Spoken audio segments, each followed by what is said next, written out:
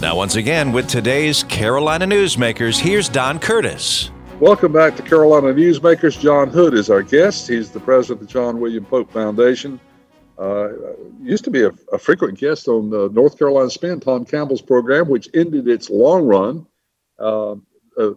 during the Christmas season after I don't know how many years, a long 22 years. 22 years. A great program. And, of course, Tom has also been a guest on our program from time to time, and we hope to have him on more often now that he is free of those responsibilities. Well, John, let's turn to North Carolina politics now. And we have several interesting things that are going to happen in North Carolina over the next year.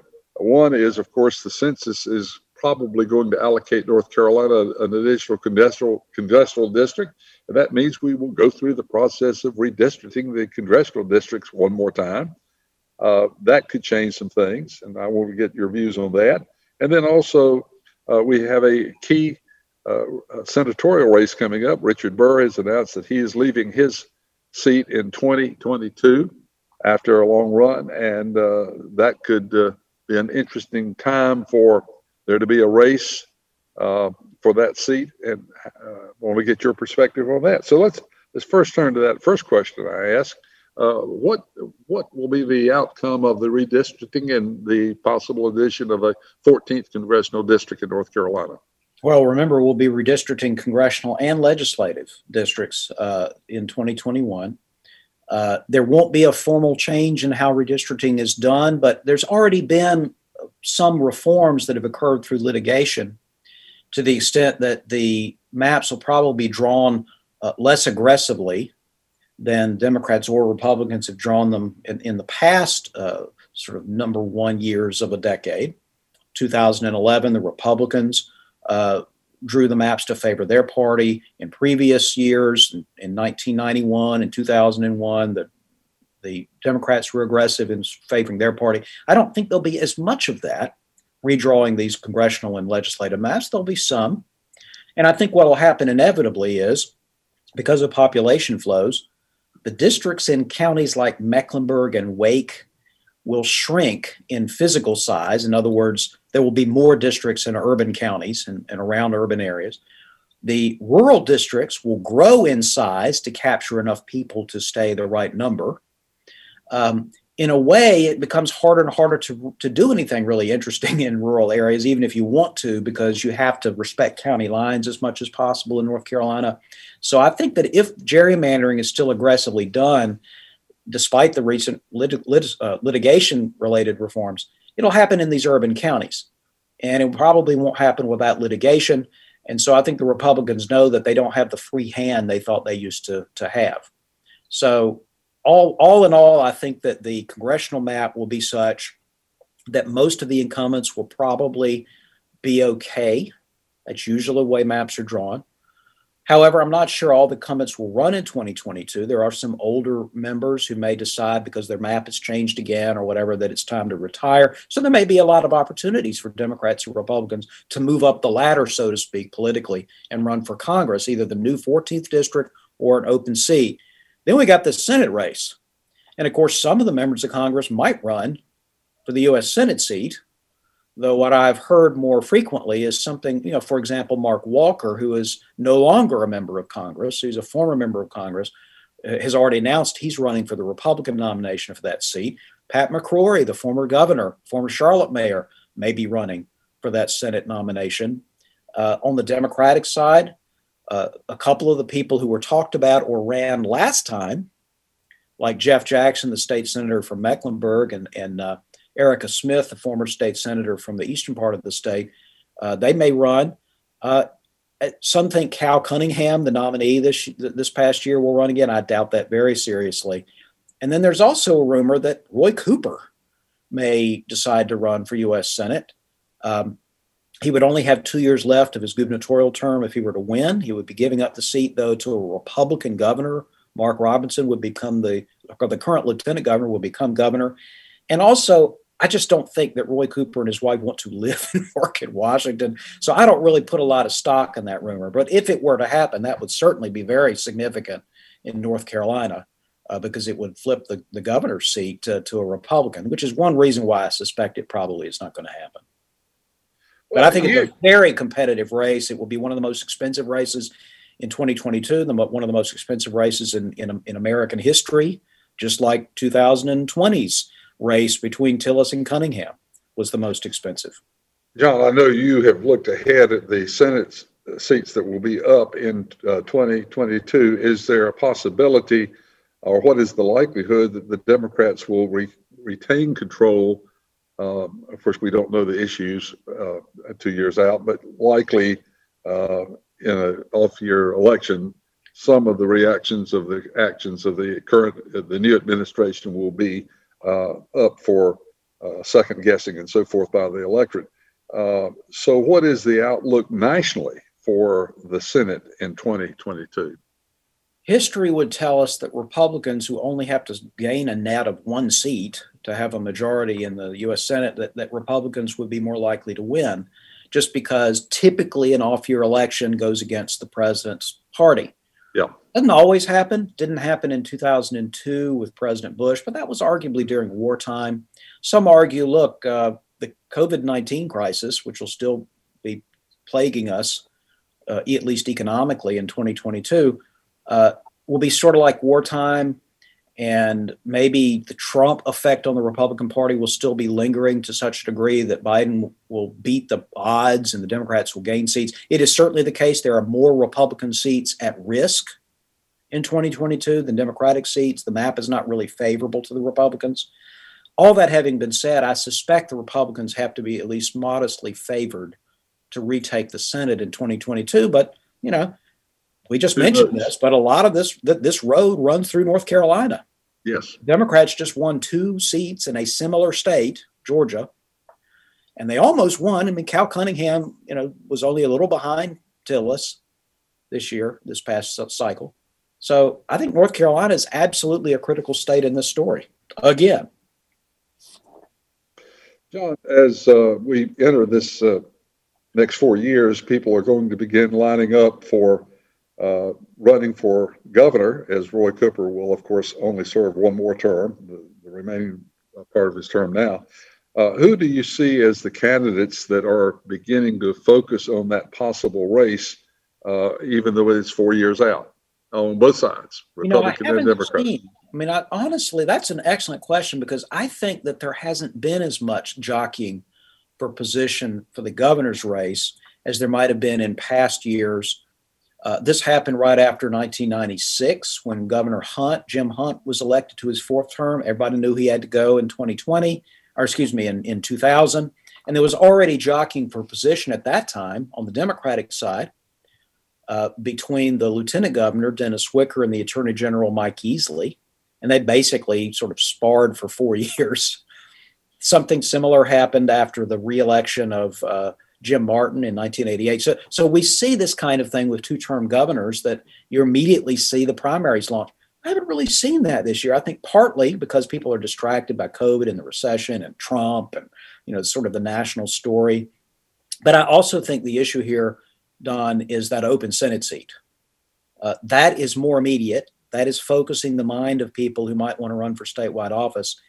And if and when it becomes clear either that someone's not going to be the nominee or we get the election passes, then I think we'll get a clearer sense of what that field is. I think it is very likely that Josh Stein, the current Democratic Attorney General, would be a gubernatorial candidate. I'd be surprised if he wasn't.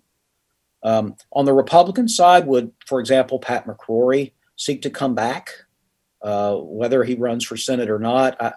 I don't think so, but, maybe. And Mark Robinson, who's the lieutenant governor, would he immediately start essentially campaigning to be the gubernatorial nominee in 2024? That's possible, but I don't see that happening anytime soon, because he's just new to politics. He's just been elected to his first job. So I don't have a good answer for you, other than I'd be surprised if the Senate or House leader, if Tim Moore or Phil Berger, who are leaders of the legislature, I'd be surprised if they were angling to run for governor. I'm not sure that would be in their agenda, but we'll see. Well, it's going to be interesting. John, one of the things that is interesting is the daily newspaper's influence on our lives in North Carolina and across the country, for that matter, continues to diminish, it is harder for up-and-coming politicians to build a name or to build any recognition because they're not in the news very often. Because, of course, television news basically is rapes, robberies, murders, and crime. And so there's not a lot of platform for candidates to use to build name recognition as it has been in the past. I think you're right about that. I think your observations are right about TV and about newspapers. Also radio, Don, your own area. There are fewer local shows around the state, around the country than there used to be because we tend to be focused more on national subjects and national personalities. And so a lot of the traditional ways that people campaigned and sort of got their word out there are not available. But they got other ways, including online ways. I think, by the way, this argues that members of Congress who can still get national attention but be from a state might be starting to be a even more prominent source of statewide candidates in the future because they can get some media coverage that state officials cannot. Well, it's certainly an interesting time, and of course, one of the things that you touched on is most of the media outlets have become so polarized that they don't offer an opportunity for new faces as much as they bring up the polarization of the two political parties. So that's an interesting thing. Well, I've left myself with not enough time to start a new topic, so I'm just simply going to say that our guest is John Hood. He's the president of the John William Polk Foundation, and we'll come back with one final segment of Carolina Newsmakers. And we will do that right after we take time out for these messages. As an 18-year-old, I let my mistakes kind of take over my life. I was 0.5 credits away from completing high school, and I didn't do it. 10 years later, at age 28, Jackie finished her high school diploma. When I found out that I was pregnant, I know that I had to do something for myself if I wanted to make her a better person and provide a better life for her. My family never stopped pushing for me to be better because they knew what I could become and who I could become as a person. My support team is amazing. The educational director, my sister, and even my 7-year-old daughter has just been more than the support that I could ask for. I've been given an opportunity, and I'm just thankful for it. No one gets a diploma alone. If you're thinking of finishing your high school diploma, you have help. Find free adult education classes near you at finishyourdiploma.org. That's finishyourdiploma.org. Brought to you by the Dollar General Literacy Foundation and the Ad Council. Adopt US Kids presents What to Expect When You're Expecting a Teenager. Learning the lingo. GOAT, G-O-A-T, acronym, stands for Greatest of All Time. As in, spaghetti sandwiches for dinner? They're my fave. Dad, you're the GOAT.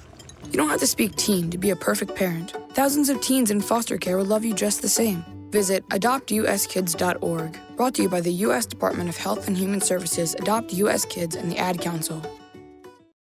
Carolina Newsmakers continues, and once again, here's Don Curtis. We're back on Carolina Newsmakers. John Hood is our guest. He has been a frequent guest on our program for many, many times. We purposely asked John to come on today because we wanted to get his perspective on what not only has happened during the last month, which has been a very interesting month, to say the least, but also the future of where our government is going, both nationally and locally. And of course, we've touched on the COVID-19 situation and how important that is to returning to some sense of being more normal in our lifestyle. But John, this is also a real economic situation because we are being forced into increasing the federal debt and by supporting a lot of issues that help put the economy back to order. Are you worried about the increase in the federal debt? Oh, yes, but I've been worried about it for years. I've been writing a syndicated newspaper column since 1986, runs in dozens of papers in the state. And on many occasions, during the past, actually 12 years, during the Obama years and then the Trump years, I would rail about how we were raising the debt load and we were increasing debt. And soon it would be the share of national debt held by the public would approach 100% of the gross domestic product. People said, it's not going to happen, or that's not important. That's where we are now. I just looked at the numbers today. Public held debt, federal debt, is about 100% of GDP. We look at other countries where the debt gets bigger than the economy. You start thinking about defaults and poor management and horrible futures and so forth. I think that both parties bear blame for this, of course. Neither president really cared about constraining spending. The Trump people came in, they did a big tax cut, and I'm in favor of tax cuts, but you have to offset the fiscal impact, at least a fair amount of it, by reduced spending, which they didn't do. So we ran $1 trillion deficits under Obama for some years. We ran $1 trillion deficits every year, almost every year under Trump. We're going to run massive deficits this year, next year. This is completely irresponsible, and it is completely unsustainable. Eventually, when you borrow money, you have to pay it back, even if the interest rate is low. You have to pay it back. It's not free money. And I just don't see any seriousness by politicians of either party to do anything substantially about this. To my conservative friends, I will say, since there was no spending restraint really at the federal level, those tax cuts you like are all temporary. They can't stick because the federal government's going to have to raise taxes. And to my progressive friends, I would say, stop talking about the defense budget and wasting government and a few other things and thinking you're serious. Unless you are willing to constrain the growth of Social Security, Medicare, and Medicaid, you are not a serious person. You're not really serious about balancing the budget. You can't do it just by raising taxes on billionaires. They have a lot of money, but not enough, or even millionaires. So you are for a big tax increase if you're a Republican and you don't want to cut spending, and you're for a big tax increase if you're a Democrat and you don't want to cut spending. It's just the way it is. So, there's several other interesting things going on now because savings of individuals is at an all-time high. That's one interesting thing. We'll get your comments on that. The second thing is, as our infrastructure is beginning to run down, this is a wonderful time for interest rates to be low because we can put a lot of people back to work by working on our infrastructure, which is there are many, many needs all across not only North Carolina, but across the country. So I spent a lot of my early career working on writing books about saving and investment and how public policy discourages it. Naturally, I sort of like the idea that we have become more of a nation of savers than we used to, but there's a difference between saving and investing. Saving is just not spending something. And lots of people have built up bank accounts. They're worried. They're properly concerned about COVID and all that. But investment's where the problem is that we just don't have enough productive investment occurring in our economy to build new opportunities, new jobs, new products, new innovations. And we have fewer business startups today than we usually have in American history. So we're not getting the entrepreneurs starting new companies. So risk-taking is not popular. Investing effectively is no longer a priority. There's a lot of just focused on current consumption. If we borrow money, even at low interest rates, in order to pay people Social Security benefits or pay Medicare bills, that's not investment. It doesn't build the productive capacity of our economy in the future. You want to borrow to invest, not to spend on current needs. And so you're right. We should be borrowing some money to invest in public assets like highways and so forth. I agree with that. Unfortunately, a lot of our borrowing capacity is being soaked up just papering over deficits in current operations. And that's, if a business did that, they'd go under. Governments can't really go under, but they certainly can drag everything else down as they are fiscally irresponsible. So I think this is a horrible turn of events for which there is not an obvious political constituency to solve it. I'm not sure that the Biden team thinks it's very important. The Trump team, frankly, did not think it was very important. I wish somebody would. Well, that's why you're a conservative, and but the interesting thing that I always find out about you, John, is you always look at both sides of each issue, and that's what we would like to see in all of our views and opinions of what we need to do as a country and as a state is look at both sides of each issue and come to some sort of a compromise decision of balancing the good with the bad, because it is a matter of balancing things. So the federal government, of course, is looking for ways to get the economy back. It's all sort of hinging on the COVID-19 situation. What do you see as the role of the federal government in getting our economy rolling again? Honestly, I think it should just focus like a laser beam on getting the vaccines produced and distributed to the networks that can put shots in arms. I think most of everything else that people want the federal government to do is probably either unwise or unnecessary. The injury here is the pandemic itself and the resulting economic dislocations. You can't paper it over very well. I mean, we can't just go spend even more borrowed money to throw money around. This is not a long-term plan. The plan should be simply to get the pandemic suppressed so that normal business activity, normal investment activity can return. That's it. And as far as state and local governments are concerned, frankly, the most important thing they could do is figure out how to get schools open. Because the schools being closed and lots of kids being home is not only an educational problem, it's part of the overhang on the economy. There are people who can't do their jobs. They've lost their jobs. They've lost hours at their jobs because they have to take care of kids at home and try maybe to help them learn something online. So I think focus on suppressing the virus through immunization and other means, and focus on opening the schools. I think that all those two things together will go a long way to get us back on track.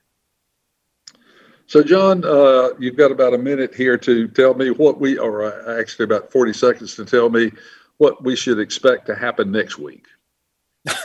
Not nearly as interesting a set of events as what has happened in the past several weeks. I do think, as I said at the top of the show, Don, that Biden's goal of sort of tamping down emotions and calming things down, he's going to be a progressive left sort of president. I'm not going to like that. But I think that his approach to tamping things down is the right one. It's what the country needs at the moment. A breath, take a breath. Sit back, take a breath. Well, and I think almost everybody would welcome that on both sides of the aisle, because things have been on the front burner. Too many things have been on the front burner for way too long. Yep. John, thank you so much for sharing your thoughts with us. John Hood, president of the John William Pope Foundation, as I said, a frequent guest on our program, and we'll look forward to having him back on again soon. The program has been produced by Jason Kong, and if you'd like to hear a repeat of this broadcast or listen to the segments that you might have missed, you can go online to carolinanewsmakers.com and do just that. As I said, we'll have another interesting guest next week, same time, same group of stations. So till next week, same time, have a good week, everybody. Carolina Newsmakers is a production of NCN and is heard each week on a network of North Carolina's leading radio stations. To hear a repeat of this broadcast, go to carolinanewsmakers.com. Carolina Newsmakers is produced by Jason Kong. Network engineer is Alan Sherrill. I'm Scott Fitzgerald, inviting you to join us again next week, same time, for Carolina Newsmakers.